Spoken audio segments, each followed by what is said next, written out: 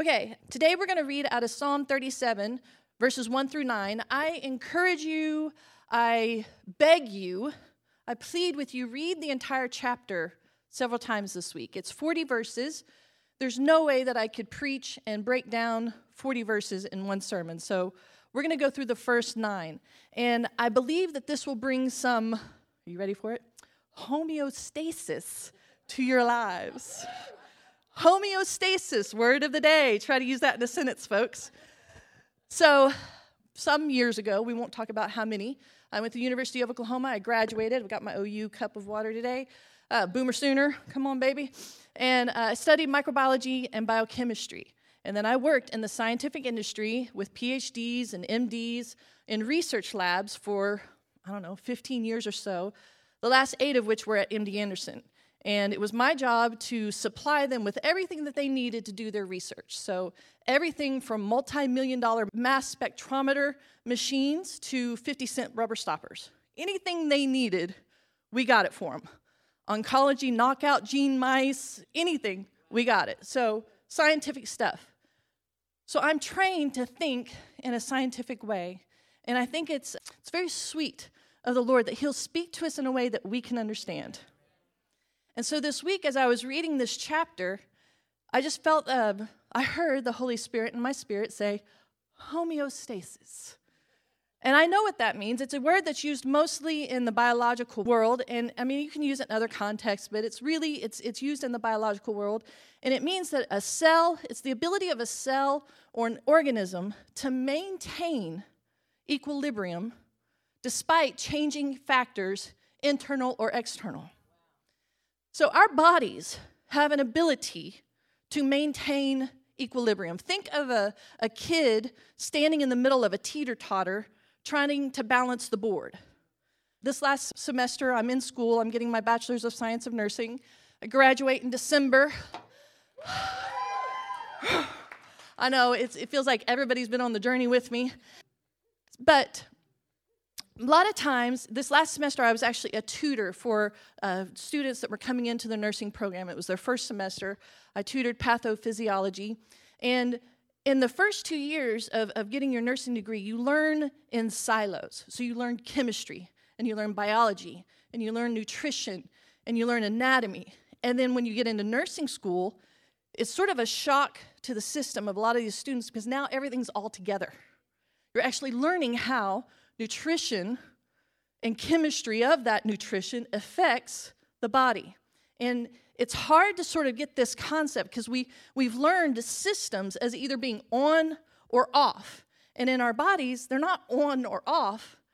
They're on and off, on and off, on and off, maintaining this equilibrium, maintaining this balance, this proper, perfect, because our bodies are tough and they have backup systems. So if one system fails, you actually have what's called compensatory. It's hilarious. If you ever get to watch one of my tutoring videos, I butcher every single one of the words. The students stinking loved it because it was my videos were funny because I butchered all the words. But that's fine. Like, they knew what I meant. It's in the book. They know what I mean. So you actually have systems to compensate. If one system starts to fail, then another system will step up and try to balance out to maintain that equilibrium, so that your body can continue to not just survive, but actually thrive, right? And so I feel like this chapter, it's a key to bring balance to us in this time. Now, I'm not going to say it's the key, but it's a key to bring balance. And so I feel like everything that happened in worship, the words that were given, the exhortations, the mini sermons, it's all building to this, and it's very reassuring to me that I've got the right message for the right day for us. So we're going to read verses 1 through 9, and I really believe this will help us sort of find our footing when everything seems to be shaking. You know, in the U.S., between the shutdown, the isolation, the quarantine, all the rioting and the looting, and even some of the things that are going on in our government, you know, for so long as Americans, we've had faith and certain institutions, and those very institutions are being shaken. Our culture is being shaken. Our economy has been shaken. Our ability to even do normal things like shopping and going out to eat and going to school has been shaken. And people are shaken, including at times us, right? I mean, I'll be transparent.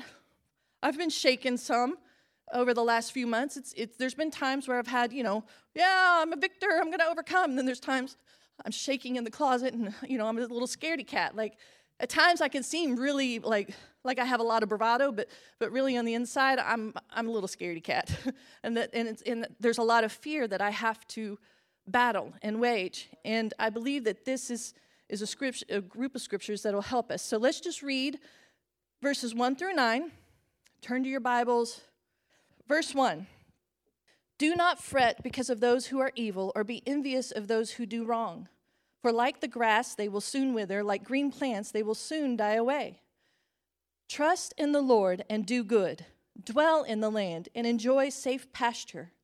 Take delight in the Lord, and he will give you the desires of your heart. Commit your way to the Lord. Trust in him, and he will do this. He will make your righteous reward shine like the dawn, your vindication like the noonday sun. Be still before the Lord and wait patiently for him. Do not fret when people succeed in their ways, when they carry out their wicked schemes. Refrain from anger and turn from wrath. Do not fret. It leads only to evil.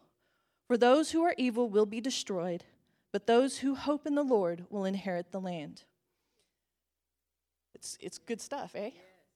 Now, let me give you some contextual, let me fill in some color here. When it's talking about those, they, who, in this chapter, evil is personified, meaning it's put to a person. But we know, according to Scripture, we do not fight against flesh and blood. People are not our enemy. No matter what religion, what nationality, what color, what sexual orientation, what criminal history, we don't get to throw out people. People are not our enemy. It is rulers and principalities and rulers of the air. It is the devil. We have a very real enemy that hates us. He hates all people, not just us as Christians.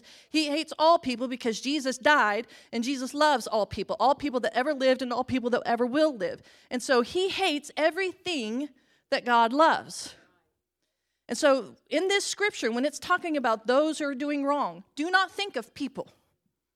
Do not think of people on the opposite side of your political stance. Do not think of people on the opposite side of your cultural stance. Do not think of people on the opposite side of what you may feel about abortion. It's not about people. This, according to the Bible, we do not fight flesh and blood. We fight spiritual things. So in this scripture, when you see that personified thing, realize that we are talking about spiritual things. So, and then you're also, just a little FYI, you're going to get some grammatical lessons. My mom is an English teacher. And so we're going to look at this because it makes a point.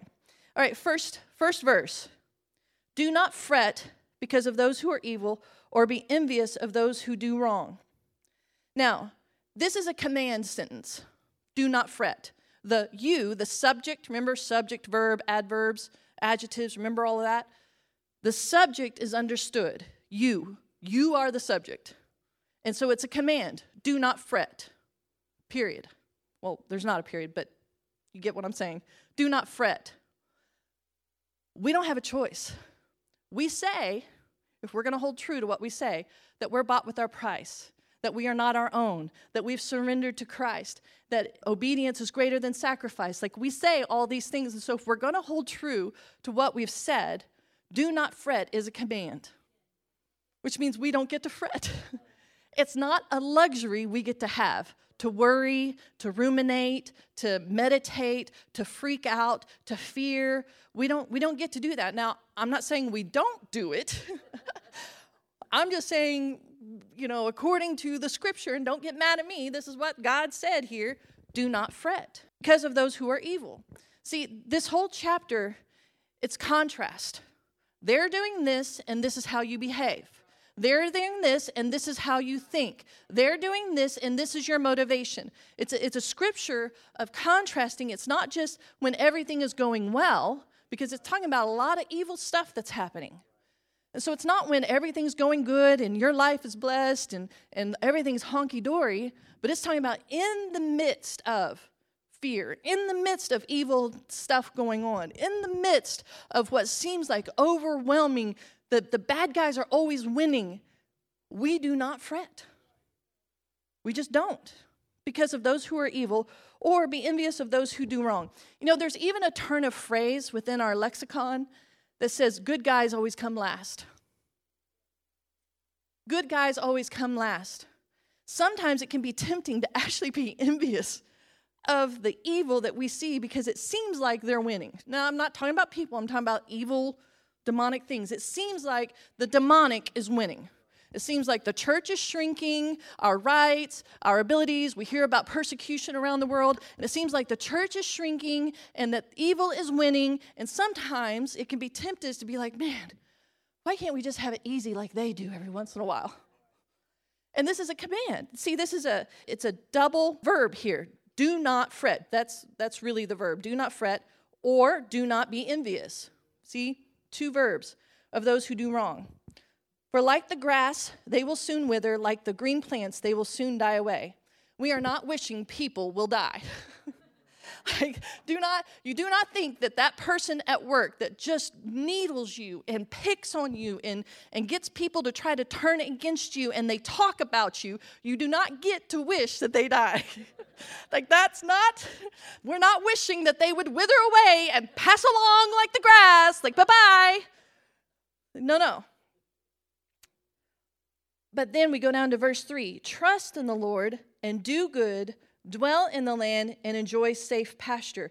See, trust in the Lord and do good, that is not independent of the verses before it. Trust in the Lord even when evil is happening all around you. Do good even when evil is happening all around you. I know that at times with mob mentality and social media idiocy and everything else that's going on, it can be very tempting to be my for and no more. I'm going to go dig a cave, and we're going to hoard toilet paper and water and cans of tuna, and we'll come back out when y'all have found your minds again because you've obviously all lost them. But that's not what we get to do. See, we trust in the Lord. Again, this is another command. The you is understood. You trust in the Lord. See, trusting in the Lord undoes the fretting. When I fret, it's like I'm saying, God, you're not in control, and you're not going to do what you said you were going to do, and it's looking really scary out here, and I have zero faith. Zero. And so the trusting part is what undoes the fretting part. See, this is where the rubber meets the road. The proof is in the pudding. Like, this is where we really, do we believe what we believe, or are we just playing church? How's it going to be? Am I going to stop tithing because the economy is scary and I don't know what's going to happen? Am I going to stop praying for people because they're on the opposite side of some political stance from me? Or am I going to trust God and do good even in the midst of what seems like swelling evil? Dwell in the land and enjoy safe pasture. Dwell in the land. That doesn't mean that we don't know what's going on. It doesn't mean that we stick our head in the sand. It doesn't mean that we isolate ourselves. I mean, during the quarantine, everybody was isolated, but I'm talking about in a spiritual sense. I'm not going to isolate myself from somebody that I disagree with. I'm going to get to this later, but let me just tell you, as Christians, we don't get to be a part of cancel culture. We don't cancel people. We do not cancel people. We do not cancel people. And so even people that we disagree with vehemently, we don't like their political stance, we don't like their philosophical stance, we don't like their theological stance. Like, it doesn't matter how much we may disagree with the very core of everything, we do not cancel. We don't cancel.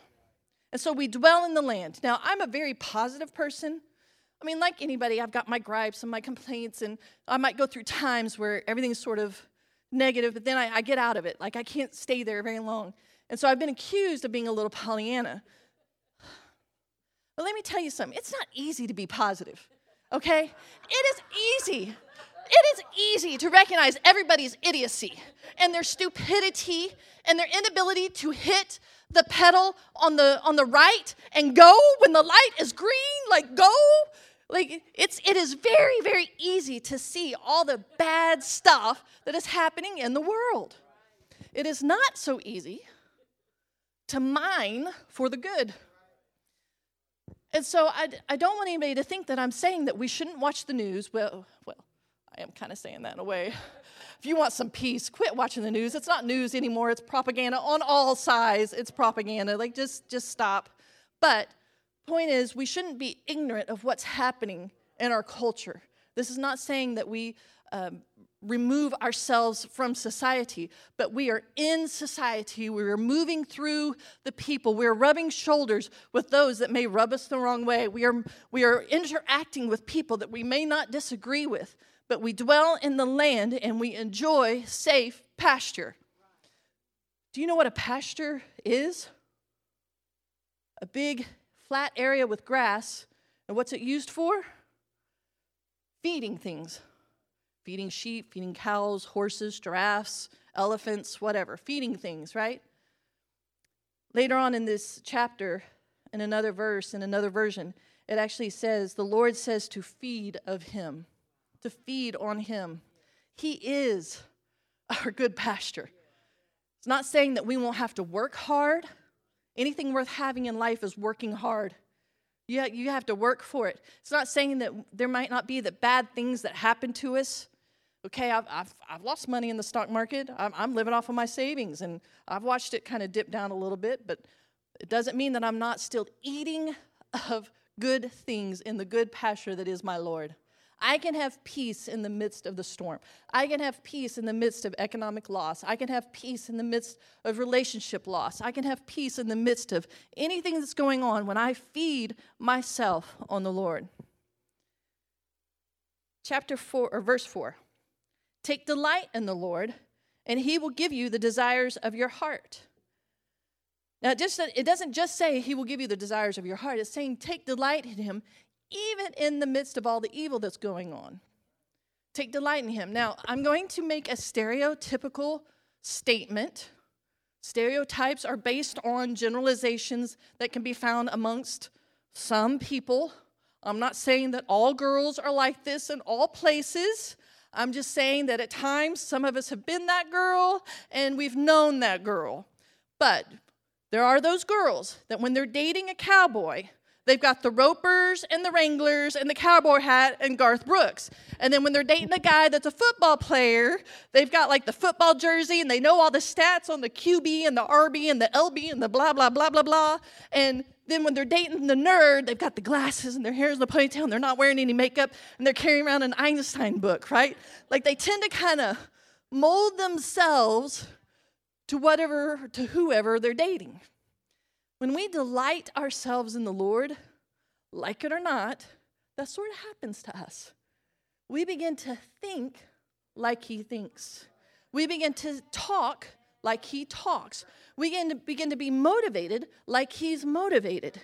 And so then when the desires of our heart come up, it may or may not be the Bugatti that we want or the Mercedes or whatever. Bugatti's a very fancy car. But it's actually the salvation of that lost loved one. It's actually the deliverance of those bound in drug addiction. It's actually the deliverance of those bound in schizophrenia. It's actually the deliverance of those that are lost and going to hell, and they come to know Jesus. See, God wants to change the very desires of our heart, but that doesn't come by just wanting it to happen, but it comes as we sit in his presence and we delight ourselves in him. There is a transference of spirit. There's an impartation of how he thinks, how he talks, how he desires, and we actually begin to take on his desire, and his desire is people. His desire is souls. And so verse 5 says, commit your way to the Lord. Trust in him, and he will do this. He will make your righteous reward shine like the dawn. Come on, that's thunder from heaven. He's cheering me on. He will make your righteous reward shine like the dawn, your vindication like the noonday sun. Commit your way to the Lord and trust in him. He will make your righteous reward shine like the dawn, your vindication like the noonday sun. See, now, if we're talking spiritually here, not about people, you might be wondering, how am I vindicated if the person who rejected me never knows how well I made it? How am I vindicated if the boy who stood me up for the date doesn't see me now? How am I vindicated if all those people that said I was never going to make it, that I wasn't smart enough and I wasn't good enough, and they don't know how rich I am now or the car I drive now? How am I vindicated? Well, remember, this is about spiritual things, not people, right? And so when you commit yourself to the Lord and you trust in him, all of a sudden that rejection, that abandonment, that hurt, that pain, that anger, that unforgiveness, that begins to fall away from you as his love and his blessing and his Holy Spirit begins to move in you. And in the spirit realm, there's nothing better than a thumb in the devil's eye that he was trying to use someone to destroy you. He was trying to use someone to drive you into a place of destiny that God does not have for you based on, I need to prove that I'm okay. I need to prove that I'm smart. I need to prove that I'm beautiful. I need to prove that I'm successful. I need to prove this. And whenever you're able to break free from that, it's a thumb in the devil's eye. It is a vindication that shines like the noonday sun that says, I am free from everything that you had for me. See, if we're going to talk about spiritual things, let's talk about spiritual things. The vindication is not against people, it's against demonic things. Because you don't know what was happening in that person's life. And the devil was using them like a tool. Not to be harsh, but, the term comes to mind, useful idiot. And I'm not saying that they're idiots. I'm not calling any people idiots. But the devil used the hurts, the wounds, the spiritual, generational things in that person's life to get at you. And many other people, not just you. I guarantee you, if they hurt you, they've hurt a whole lot of people. Because the devil is mean, he doesn't fight fair, and he does destruction wherever he goes. He's here to kill, steal, and destroy. He wants to kill your dreams. He wants to steal your hope. He wants to destroy your life. And if he can destroy a bunch of other people's, he's as happy to take as much collateral damage with him as he can. And so there is no better vindication in the spirit realm to be set free from every entanglement, every issue, every emotional wound, every mental problem, every health issue that the devil is trying to throw at you. Vindication. Verse 7. Be still before the Lord and wait patiently for him. Semicolon. Do not fret when people succeed in their ways, when they carry out their wicked schemes. Period. A semicolon between two sentences means that those two sentences are entwined. They're entangled. They're dependent on one another. They're commingled. It's not a period and starting a new sentence to where it's a new thought. It means that these two go together. They're so closely associated that we use a semicolon. And so is it ever easy to be still and wait patiently when we see people, evil people, not people, evil demonic realms succeeding in their ways? When you see evil succeeding, that is not the time that you want to be still and be patient. That's the time that you want to take out your sword and take out your shield and starting to do things. But the Bible says that we're supposed to be still and be patient. So I want you to close your eyes. This is not meditation. This is not yoga. This is not New Age. Everybody close your eyes. It's okay. You can trust me. I know what all those are, and I know this is not that. So it's okay. Close your eyes. Breathe in through the nose, out through the mouth. This is not meditation. It's okay. This is not New Age. It's okay. In and out. Jesus, I thank you that you are King of all kings. You are strong. You are powerful. You are almighty, and you are not surprised. You are not shocked. You're not on your heels. You are in control, and I can trust you. You are not a liar. You do not lie. Every promise that you have given, you will do. Because you are good and you are not evil. You're not mean. You're not vengeful. You're not sarcastic. You're not spiteful. You're not demeaning. Lord, you are so good. You are kind. I love you. Your mercy on my life, Jesus. Thank you for it. I was so lost. I was so hurt. I didn't know who I was. And you saved me. You saved me from me. I thank you, Lord. I thank you, Lord. See, now in this place you can have patience because you have trust, because you've reminded yourself of who and what he does and he is. You can open your eyes. I encourage you this week, do that every day. 2 minutes, 5 minutes, 10 minutes, 30 minutes, 1 hour, whatever you can do. Turn off the silly news. Quit looking at Instagram or Snapchat or Facebook or whatever. Put that stuff down. Turn off the TV and settle yourself. Bring some equilibrium because we're getting flooded, just absolutely flooded with everything that's wrong. It's sensationalized. It's magnified. It's repeated over and over and over and over again. I've seen montages where all the newscast, all the local, national, they'll use the same exact phrase. Grave milestone, grave milestone. We hit a grave milestone today. Like they all use the same exact phraseology on some stories. Like we are being inundated with the seeming success of evil. We need to bring some homeostasis to our spirit man, right? And turn and settle ourselves and wait patiently on the Lord, even in the midst of the evil. There's something about waiting patiently on him, even in the midst of evil, that it's harder when everything's going good. You can be patient because you're happy and things seem to be going good. But when you're struggling and things are scary, it can be a little harder because you're like, come on, God, any day now, can you come through with this, please? It's a little harder to be patient when you're revved up. See, impatience, if you'll notice, generally, impatience involves movement. Have you ever noticed that? A kid impatiently trying to go to the bathroom? Oh, please, I gotta go. You're sitting at the light and you're impatient. You're like tapping the steering wheel. Let's go. You're standing in line at Walmart and the person in front of them has 25,000 coupons and ding, ding. What do? You start tapping your foot. Impatience has movement associated with it, whereas patience, still. Now, we can be active on the outside and still be very still on the inside. We can be going out for walks, not in this rain, but going out for walks. We can be exercising. We could be living busy lives. I know some of you are moms to young kids. You never get to sit still.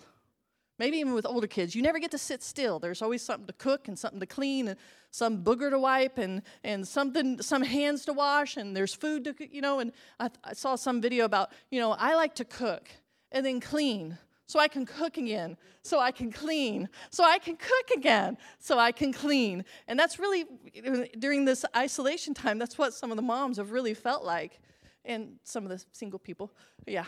So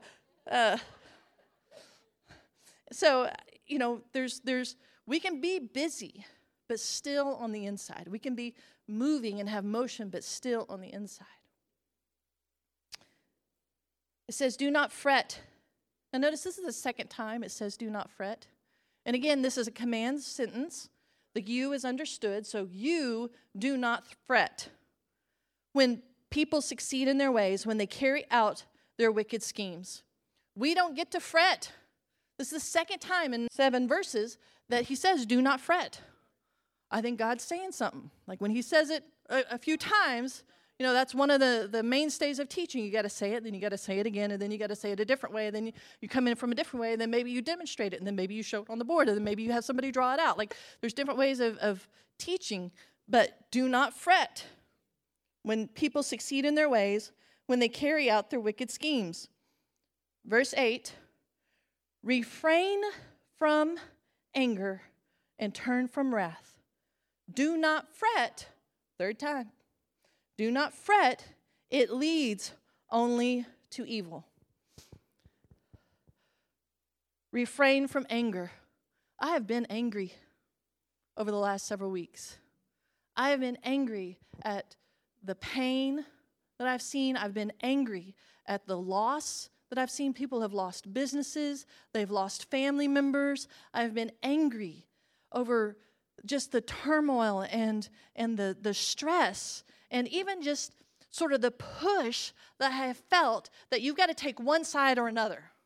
Like there's been this cultural push, and if you're not on social media that much, maybe you haven't felt it, but if you're on Instagram and all these other places, it's like there's a push from the enemy to make a statement of where we stand. It's either this or it's that. Well, you know what's funny is that the Pharisees kept coming to Jesus trying to catch him in that exact trap. Jesus, should we pay taxes to Caesar or should we pay taxes to the temple? Where do you stand, Jesus? Because if you say Caesar, we're going to stir up all the Israelites against you because they hate the Romans. They have taken over our country. They have crucified 600 of them on a road. They tax us, they beat us, they've taken our wives, they've taken our children. We hate the Romans. So if you say that we're supposed to pay taxes to Caesar, we'll get the Israelites to hate you. But if you say that we should pay taxes to the temple, we're going to run over to the Romans and tell them that you're trying to incite rebellion. And so we're going to get you on that side. And so Jesus was in this place of no win. I have so felt that over the last several weeks. It's no win. No matter what you do, somebody's going to get mad. Wear a mask, don't wear a mask. Isolate, don't isolate. Go out in public, don't go out in public. You're selfish if you go in public. You're selfish if you don't go in public. Don't you know it's a political conspiracy? Like, it doesn't matter what you do. Somebody's going to be upset. And so here, we don't get to be angry. And we have to turn from wrath. Here, Jesus elevates it. Because what that does, when they make you pick a side, it pits you, us against them. That's what's happening, us against them. And there is no us in them. There's us, because Jesus died for all of us. Jesus died for all of us. And so again, we don't get to cancel people. We don't get to cancel the pedophile that's in prison. Now, he should be in prison. He broke a law. We have to have laws to maintain a civil society. And you have to implement those laws to maintain a civil society. Otherwise, it's the wild, wild west. Every man out there for himself. You get vigilanteism and mob rule. And that's not how our society, that's not how a safe and prosperous society moves forward. So I'm not saying that people get off with the excuse, the devil made me do it. You do the crime, do the time, come back into society. We don't cancel people. We don't cancel people. We do not cancel the prisoners. We do not cancel our political opponents. We do not cancel those that are on the other side of a border. We do not cancel others that observe a different religion. They may be wrong. We may disagree. We may politically spar. We may vote in a different way. But we do not cancel people. People are not our enemy. They're not our enemy. They are lost. And what they do here, what we do here, and what they do here determines where they will spend eternity. And over the last, 6 months, 9 months, a year, the Lord has just, eternity was not anything that I ever thought of. I mean, yes, heaven, hell, but it seemed very abstract. It seemed very out there. It's after you die, and I'm not going to die for a long time. I'm young. I'm healthy. I take my vitamins. It's fine. I ride my bike. Like, it's fine. But see, it's not just about me, because I know where I'm going, but it's about those around me. They're dying, and they're spending eternity in hell. They never get another chance. You die once. And there's no second chance after that. There's lots of chances when you're here. But once your heart stops, that line goes flat, there's no more brain waves going, it's done. And people are spending either eternity in heaven or in hell. And so we do not have the luxury, we do not have the right to hate another person or to cancel them. And so we must refrain from anger, turn from wrath, and for a third time, do not fret. It leads only to evil. If you're wondering what your fretting does, it's leading you to evil. It is a trap of the enemy to take you down. It causes you to distrust, not believe what God has said. It causes you to hold on to unforgiveness because when you fret, it's worry. Sometimes it's on the other side of pain. Somebody did something, they hurt you, and now you hate them. You don't have forgiveness. You get bitter. And before you know it, you're no longer able to live out the destiny that God has called you for. And it's not just about you. It's about all those that you would affect, and then all those that they affect, and then all those that they affect, and then all those they affect. You are a stone thrown into a pond that ripples out. Every single one of us, whether you ever preach from a stage or not, the life that you live has an infinite ripple effect for generations to come. And so if the devil can wipe you out just because of evil seemingly is prevailing, and so you get into worry, and then you get into fretting, and it says it leads only to evil. For those who are evil will be destroyed, again, demonic forces, not people. But those who hope in the Lord will inherit the land. And the Bible says that he gives the nations as his inheritance. The nations. And that includes this nation. You know, I'm called overseas. I'm going to be going back and forth. I don't know how God's going to do it all, but I mean, that's the whole point of getting this nursing degree is get back to Africa and wherever else God leads me. But it's also about this nation. It's also about this nation. And so stand with me and let's pray. We'll dismiss. Please read this chapter this week, Psalm 37. Oh, Lord.